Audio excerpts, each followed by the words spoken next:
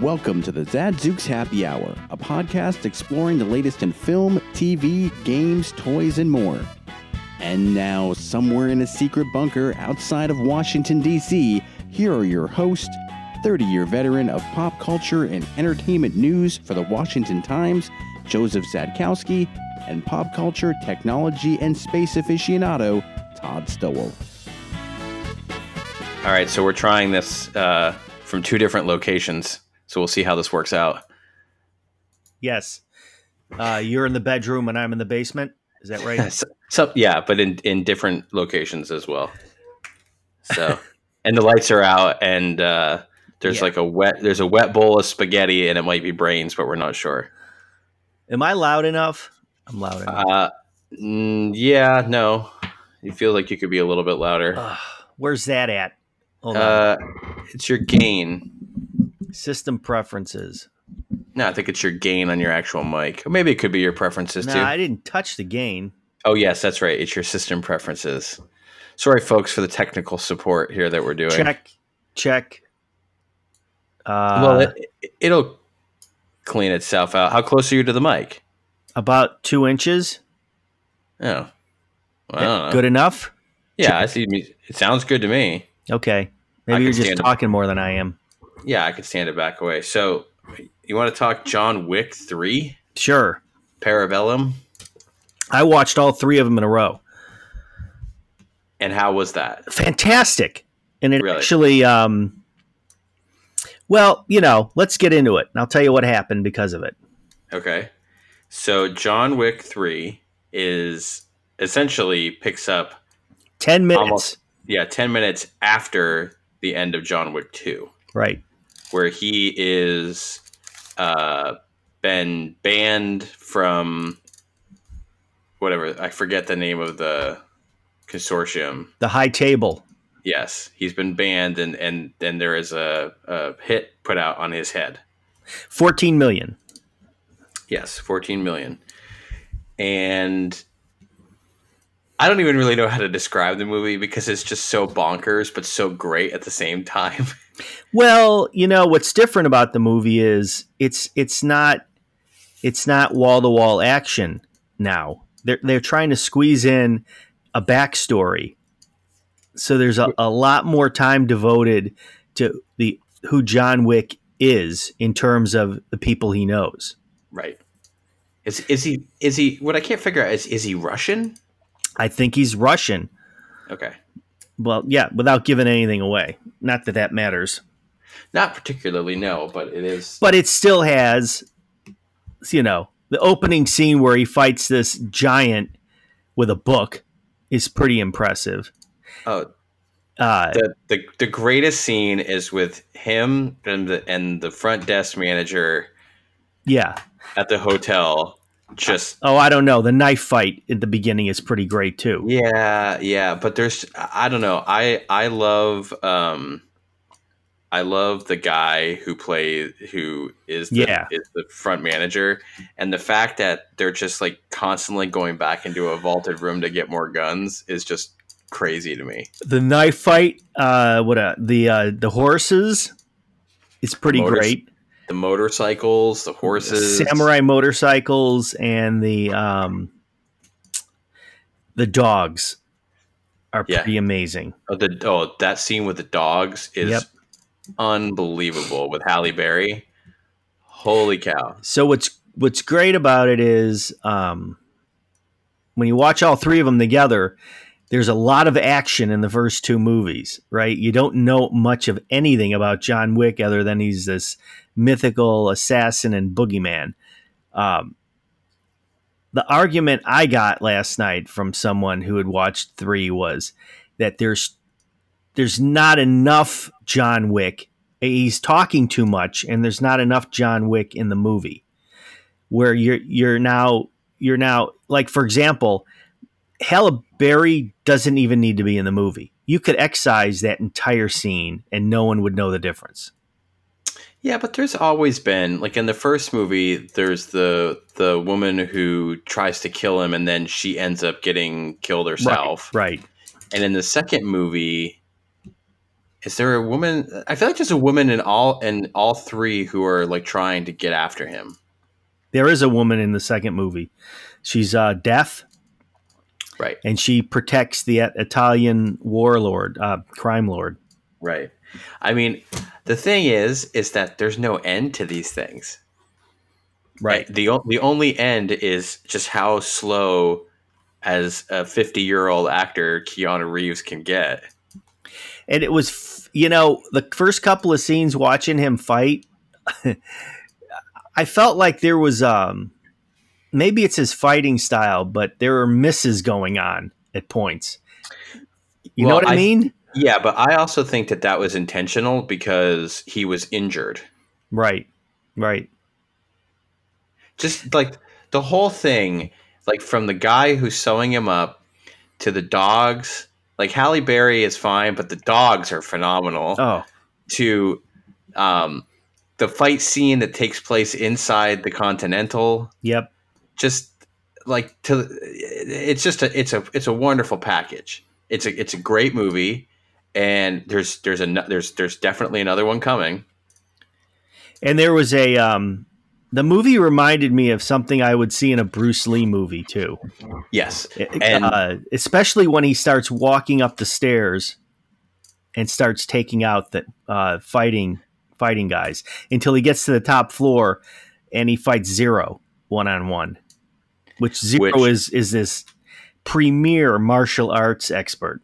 Which he doesn't. I mean, that fight sequence is like 10 minutes. Yes, it's insane.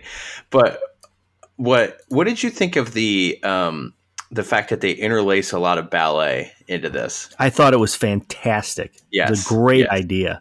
It's a wonderful idea to indicate that fighting martial arts is a lot like ballet. I just thought it was wonderful. I can't complain. I thought the movie was great. I mean, you have like some really, really crazy well-known actors who appear in this that you just wouldn't expect. I mean, you have, obviously Lawrence Fishburne was in it before. Right. He's crazy. The funny thing is every time I see them together, I'm like, oh, look, it's Morpheus and Neo. It's Matrix. You know what I mean? Which is fine. Like, but he's nuts. Why would they even do another Matrix when he's so good in this? There's no need. I mean, none. I don't even know what to say about it. It's like you've got Angelica Houston. Yes. Who's great in it. You've got Ian McShane. Yep. Who's been in the first two. Lance Reddick, who's my guy in this as the front desk operator for the Continental. And then you even have the one thing that I thought was really funny was what was his name? The guy who's like helping Lawrence Fishburne's character. He's a comedian. I don't know him. Jason Mantzoukas is the best way I can like describe his last name. He's in like a lot of like comedy roles, but I've noticed that people who have a comedy background end up in a lot of these action movies. I mean, look at Deadpool.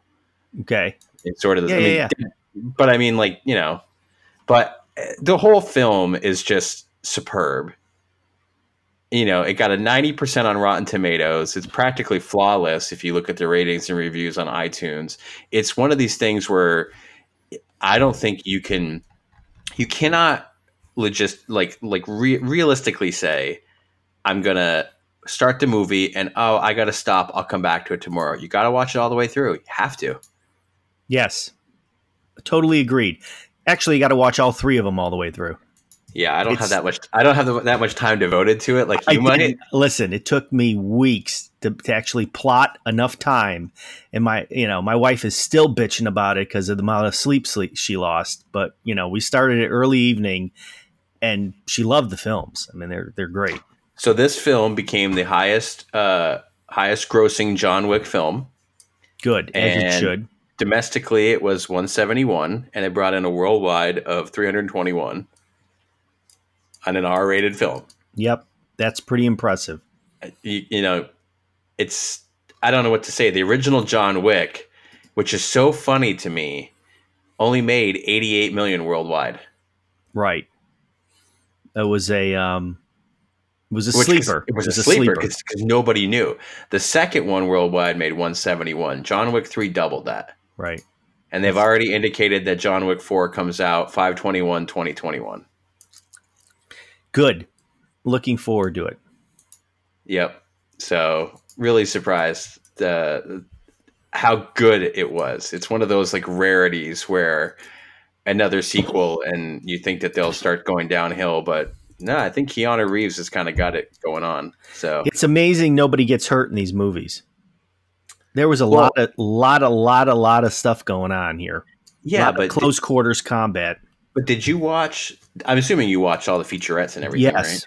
So most of the guys that he's acting with are his trainers. Yeah.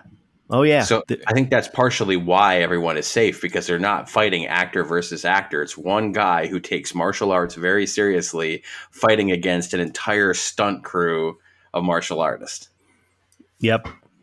I agree. But it's pretty so cool. Good. It's so good. All right. I'm giving this one as high as you can go. I'm going A+. I'm just going to go A- because maybe they can do better. Well, you would hope. The next movie might even be better. At some point, you got to figure they're going to end it, but maybe not. I guess as long as he's on board with it. As long as his body can take it. Yeah, he's definitely slow in some scenes. But that's okay, yeah, because it's a jiu-jitsu style. But the guy, when he gets hit by a car like that, he is getting hit kind of by a car like that. I watched some of the special features. I mean, he's in a harness, but yes, he's still getting hit by a car. He's still getting hit. Yeah. I mean, it's crazy. So, I don't know. It was a great movie for me. I really enjoyed it. So, all right, we're gonna quickly jump into. I was a little behind on this, but I did wrap up Chernobyl, the HBO miniseries. Just sort of briefly to touch on it. Thought it was really well done. There are definitely a few glaring errors that they have with it. Really?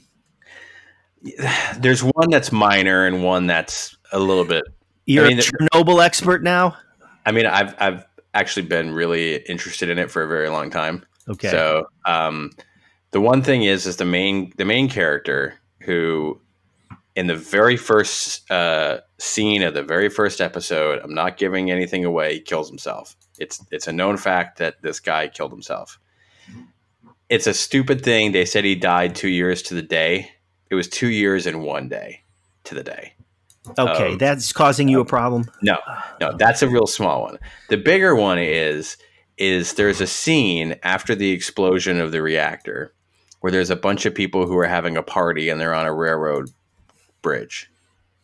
And in the end credits, it says no one survived who was on the bridge and that they call it the Bridge of Death. Okay. But there's actually no evidence that anyone was there. Wow. Well, why would they do that? I don't know. I really don't know. That makes no sense. Yeah, it was one of these things where I was like, it wasn't really. I mean, it was necessary in the sense of to show like that there was, radiation and fallout dropping, but I don't know why they did it that way. I was really impressed by some of the behind the scenes footage on how they basically reconstructed the exterior of the entire reactor. Mm-hmm. And I really did like at the end, the sort of look back on the individual people in the final episode. I thought that was really well done. And yeah, I mean, it's one of these places where people are just oddly fascinated by going there. I certainly would go if I ever was in the Ukraine, just for the sheer fact of seeing what an abandoned town looks like. Right. It's got to be creepy. It's got to be super creepy.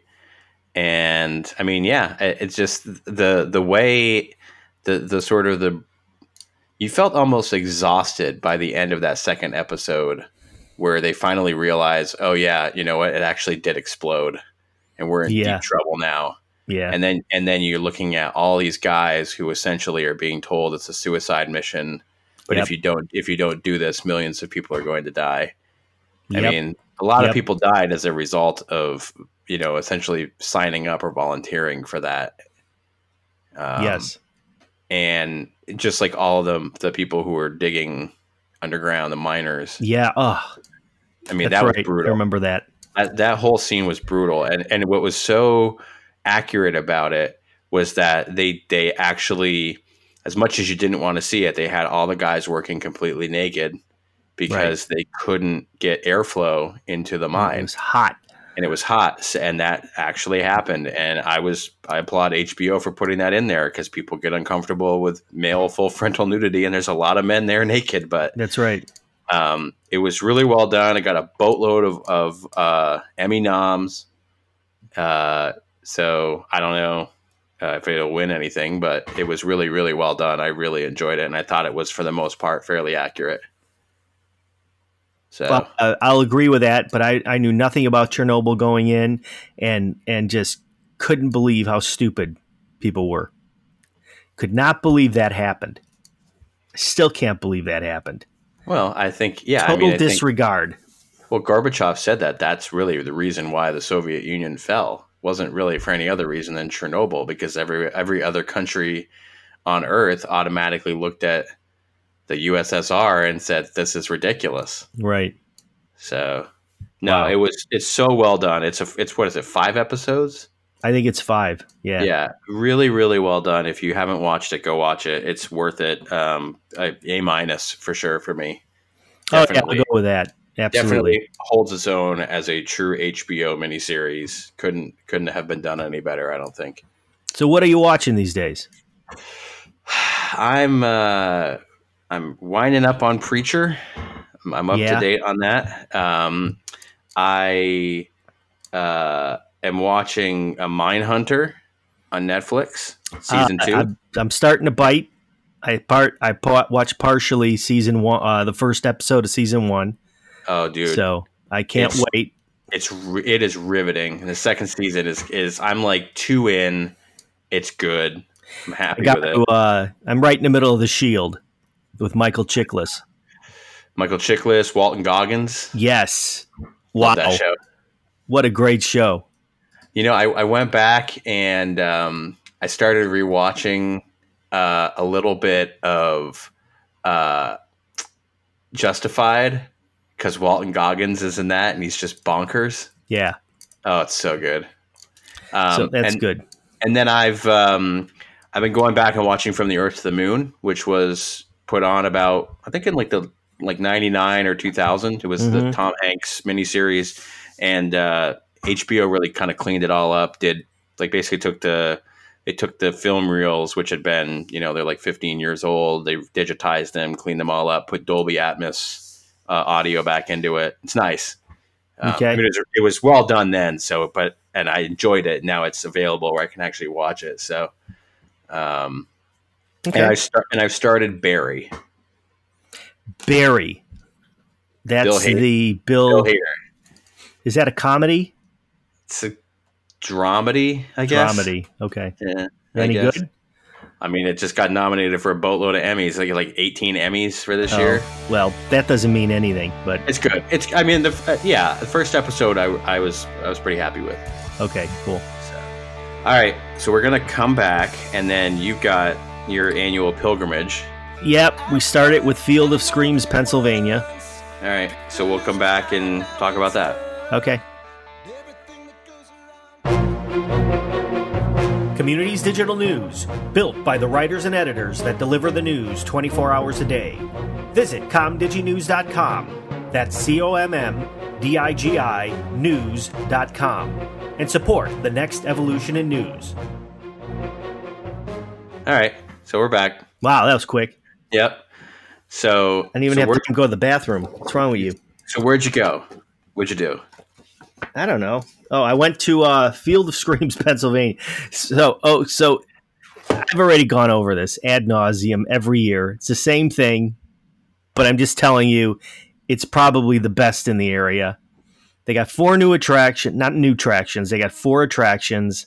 They have like a 20-minute hayride you go on.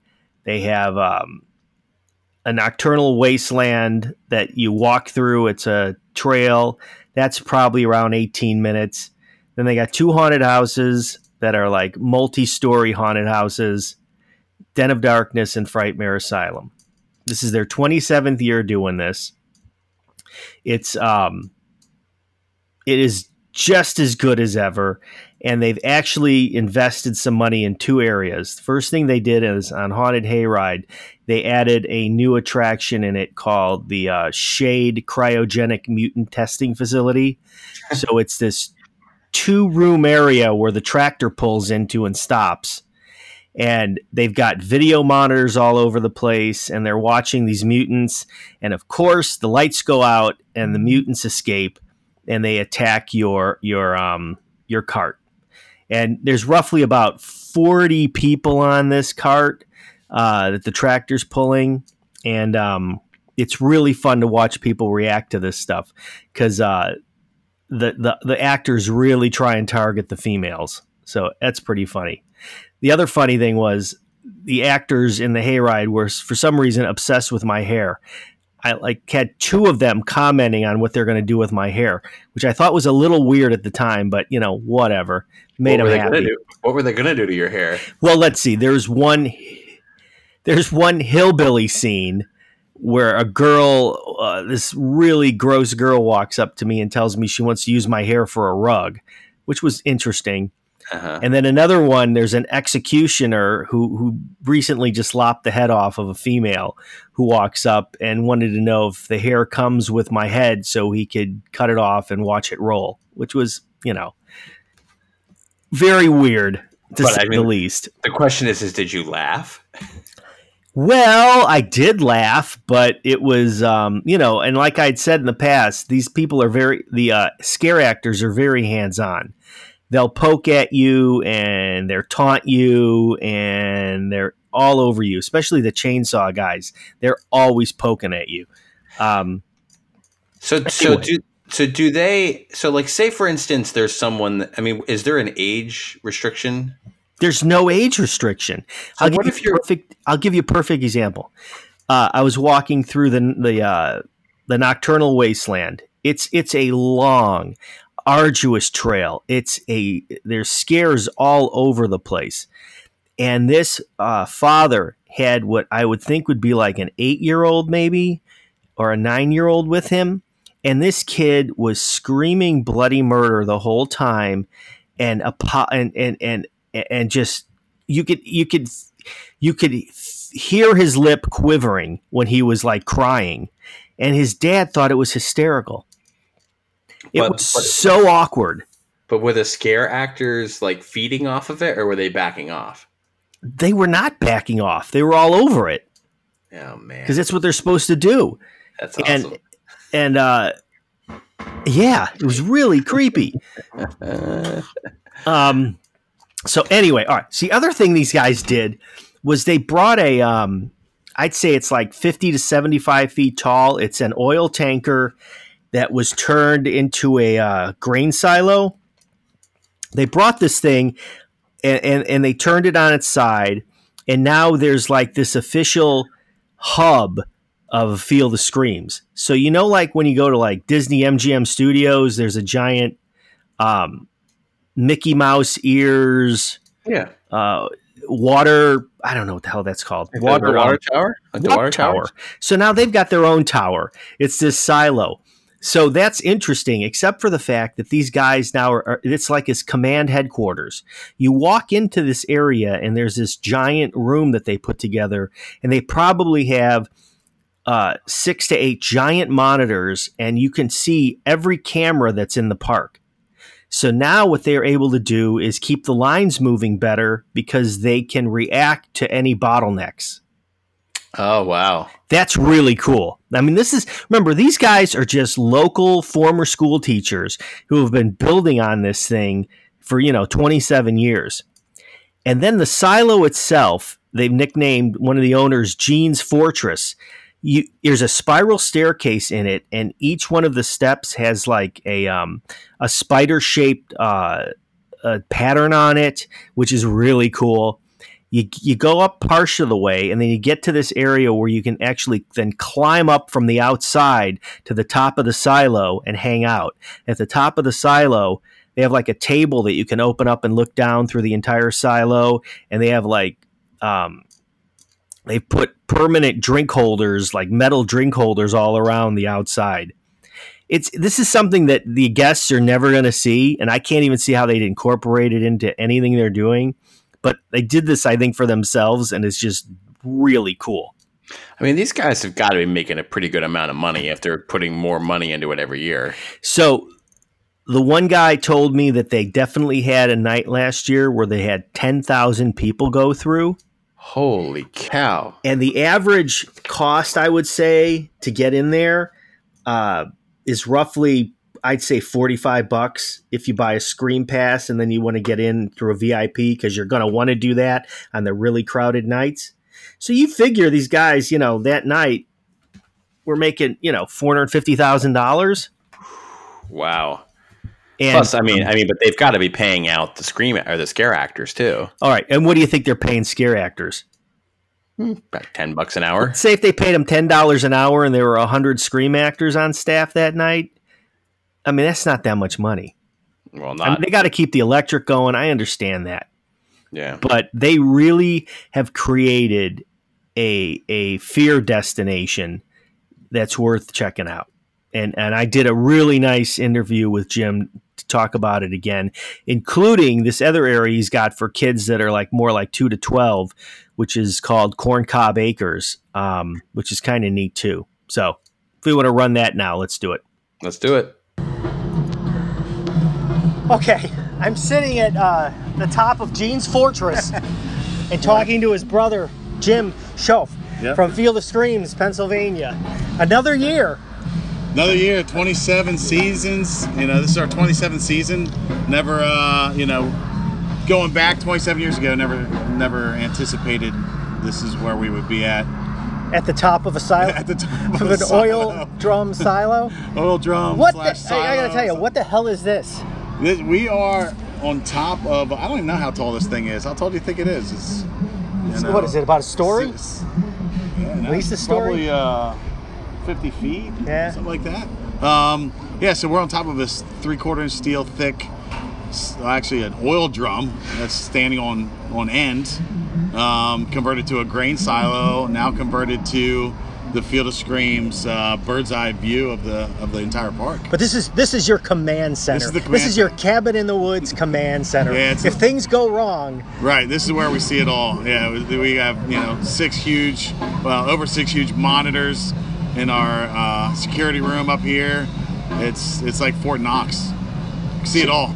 You've got video monitoring all over the park, which is super efficient for line maintenance and people coming in and knowing where their stop gaps are and what you have to do to keep people going. Yeah, we can see the queue lines, see if there's any bottlenecks. We can see the traffic flow, the parking lots. We can see if there's empty spaces in lot 1, 2, or 3, or 4. Right. We can direct the parking personnel over our radio, where they can be more efficient, where they need to send cars. So it's designed for every night of our operation just to run as smoothly and as efficiently and professionally as we can. But then on the peak nights, it's really important just for flow and for security that we are efficient and we know where to direct people and we can see if there's problems occurring. How many people can you push through the park at night, you think? We can, if we need to, we can do 10,000. Man, have you ever done 10,000? Sure, you have. Last year we did. Wow. Yeah, that was a record night last year, but it's 5,000 is a nice number. It's a lot more manageable, and people, it's a better overall. You've still got 4 main attractions. You got 2 haunted houses. You've got a walking trail, a long, exhausting walking trail. You've got a hayride. And speaking of video monitors, you guys have upped the ante. There is something, I don't want to give too much away, but I want you to give me just a pinch of what the new attraction is in the hayride. Yeah, so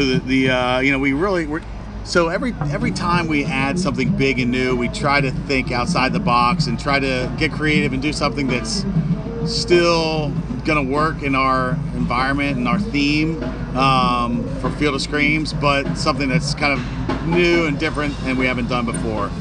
Like when we did the Tormented Twister a couple years ago. That big rotating cylinder, it's a bridge that the wagon and tractor drive through this rotating tunnel, was something that's just you don't see. Right. So this year we have a 120-foot long building. There's 3 rooms in it. You get trapped in 2 of them, and the facade is just beautiful. It's amazing. And the basic concept is it's a cryogenic prison. We have pods in there. We have creatures stored that we are mutating, experimenting on, and we're storing. We're keeping them for whatever purpose we want to down the road. The facility's beautiful. It's all under control. Video monitors, everything's in place, all the security features. And then, as you would expect, maybe things go a little wrong, right? And then they go a lot wrong, and it really ups the ante. By the way, chaos ensues. So it's the second night of having it, and it's been getting good reviews. I never asked you about the Corn Cob Acres, and I finally looked through the brochure. I'm so sorry I haven't sooner. This is a big deal, right? Corn this Cob is a Acres, big acre park, right? It's huge. Tell me a little bit about it. I've never asked you. Yeah, this is our 9th season, I believe, for Corn Cob Acres, and it's really grown leaps and bounds over the past couple years. It's designed for kids. It's during the day. It's not during the nighttime. It's totally non-scary. It's all fun farm activities and very creative things, just like Field of Screams. It's designed for families with kids or grandkids in the 2 to 12-year-old range. But there's activities for the entire family. But the kids 2 to 12 just have a blast. There's barrel train rides. There's pumpkin picking. You can paint them. There's a hay ride. There's a corn pit that you can play in. Last year we added a pig race show that happens a couple times a day. We have a whole, like a 300-seat arena where you sit and you watch these pigs like race each other around the track. There's different heats and things. You don't bet on them, but I always thought that'd be cool. Yeah. There's bunnies, there's goats, there's a cornfield trail, not a full-blown maze, but a trail with different activities in it. Then there's like fun things like tetherball and huge like Connect 4 yard games, Dress a Scarecrow station. There's a big pillow bounce that it's an inflated pillow, comes out of the ground and kids jump. There's a cowbelly bounce, an obstacle maze, just hours of entertainment and fun. Great. That's great. And it's open in the fall, kind of the same weekends as Field of Screams, but during the day. Actually, it opened Labor Day weekend and it closes November 3rd, Saturdays and Sundays. All right, back to Field of Screams. So I never asked this either. At what point do you guys decide that you have to add another major attraction, not just onto what you already have? And are there any plans for that in the future? Well,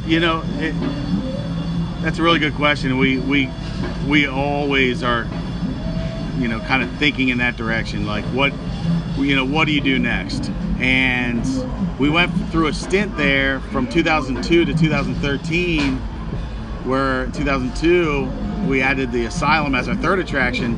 We didn't add a 4th attraction for like 10 years till we added Nocturnal Wasteland. So it was kind of a long drought there of not adding a new attraction. The one downside with adding another attraction is your overall combo price just increases. Right. And we want to be careful we don't get too pricey. We have a good price now.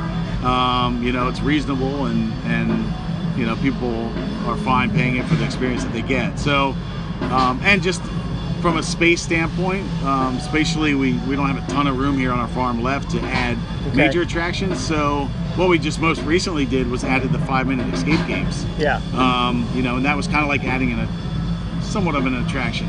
And then this year, instead of adding an attraction, we added a huge major hayride improvement. So right now, we don't have any immediate plans to add like a 5th full-blown attraction. We have a ton of ideas of things that we could do, and if we would add something, it would probably be more on the scale like the escape games were, not like a huge full-blown attraction, but more of a unique, cool experience that's just different than what we currently have, because we don't want to add just another Den of Darkness or another Frightmare Asylum. When we added each attraction we've ever added has been unique. The Hayride we started with, then we added the Den of Darkness, kind of like the traditional haunted house. Then we added the Frightmare Asylum, which is a twist of a house, and then Nocturnal Wasteland, obviously in the woods. That's a whole different experience. So we wouldn't want to add something that's similar to any of the others. It would have to be something completely unique. And we do have some ideas for that, kind of along the level size of like the escape games. So I don't know when it's going to happen. I would imagine down the road within, the next 6-7 years or something. 6-7 years. Okay, so the last question is, other than the potential monetary gains, why the hell do you guys keep doing this? Well, that's a big one. And honestly, this is like a dream come true for my brother and I. It really is. We were school teachers, and although we loved kids, loved school, we started Field of Screams, and it just exploded.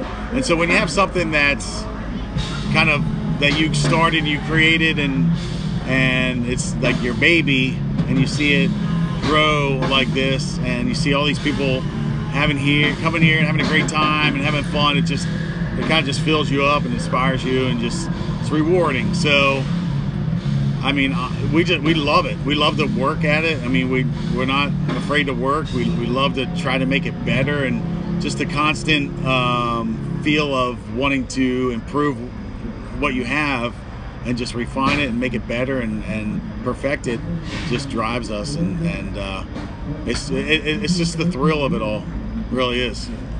Thank you, Jim. Yeah, you're welcome. Another exciting, and the best part about this is nobody bugged you. That's right. Yeah. Last year, every time I was talking to you, there's some clown walking by poking at you. That just happened out to Necromancer. I said, he's like, who are you? Say who you are and what you. So I'm like, Jim, co-owner Field Screams, and then this dude's like, honey, we're getting our picture. We're getting our picture with that. Man, that was a great interview. It's Thanks. awesome. I did it. I got, as you heard, I did it at the top of the silo, and you'll notice my voice is a little higher because I'm winded, because I had to go climb up the ladder. I had to climb down the ladder because I forgot my phone to do the interview, and then climb right back up again. So, and I'll just tell you, after the entire night of doing this, I'm feeling like I'm getting too old to do this. These guys really put you through hell. There is no other way to explain it physically. You do everything. You're going up steps, down steps. You're climbing areas. You're ducking through areas. It's brutal. But, like I said, if you really want to get a good feel for a great haunted house, and I'm telling you, it's like better than Universal Studios quality, go see these guys. Well, yeah, I mean, if you leave that place and you're physically exhausted, then they've done something right. Yep, I agree. And they do a great job. So anyway, that's this year. All right, man. Well, it's the start of the fall Halloween festival, so we'll see. We'll see what happens. Yeah, I got one quick thing to touch upon, but before we're done, I got an advanced copy, and I had been playing it. Of course, it's out now, but of NASCAR Heat 4 on Xbox. Okay. 704 Games thing. It's the Jeff Gordon edition, which is like, I guess it comes with like a full season's pass. Okay. I'd played 3 before, and I played 4. They definitely fixed all the AI and physics issues in 4. It's a pretty decent game if you're into NASCAR. And it probably, I think it's $69.99 MSRP if you want to get the Jeff Gordon edition, but the reason, and it's $49 if you don't, but if you get the Jeff Gordon edition, then you do get the entire updates for 1 full year. Whereas otherwise you have to pay $30 extra to get it. So it kind of just makes sense to get it. Yep. Physics are great. Graphics are great. Much bigger upgrade. Worth it again if you're kind of into the racing games. So great. That's all I got, man. Okay. That's where I'm at. All right. We'll see how this comes out. I think it'll be all good. We'll see you next time. All right. Bye. See ya.